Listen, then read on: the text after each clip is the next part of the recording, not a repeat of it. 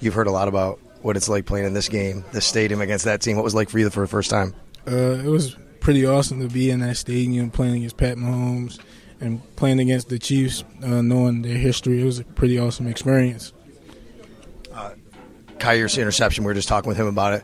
What'd you see on the play and how it developed, and how happy are you to see him get a play like that against Pat Mahomes? That's my dog, so I was happy for him. I was really happy for him, and we always together working out, and we always doing extra work. And it was just, I was happy and proud of him for it to really show out. You know what I'm saying? Because sometimes you could work hard and it don't always show. But I was happy and proud for him that it finally showed out. You know what I'm saying? I was on the sideline jumping that one down because I was happy for him. We saw you go out for a little while. You all good? Yeah, it was just a little stinger. But other than that, I was fine. How are you going to spend the bye week? I'll probably chill with my little boy, have some fun with my little boy, go see him. This episode is brought to you by Progressive Insurance. Whether you love true crime or comedy, celebrity interviews or news, you call the shots on what's in your podcast queue. And guess what? Now you can call them on your auto insurance too with the Name Your Price tool from Progressive.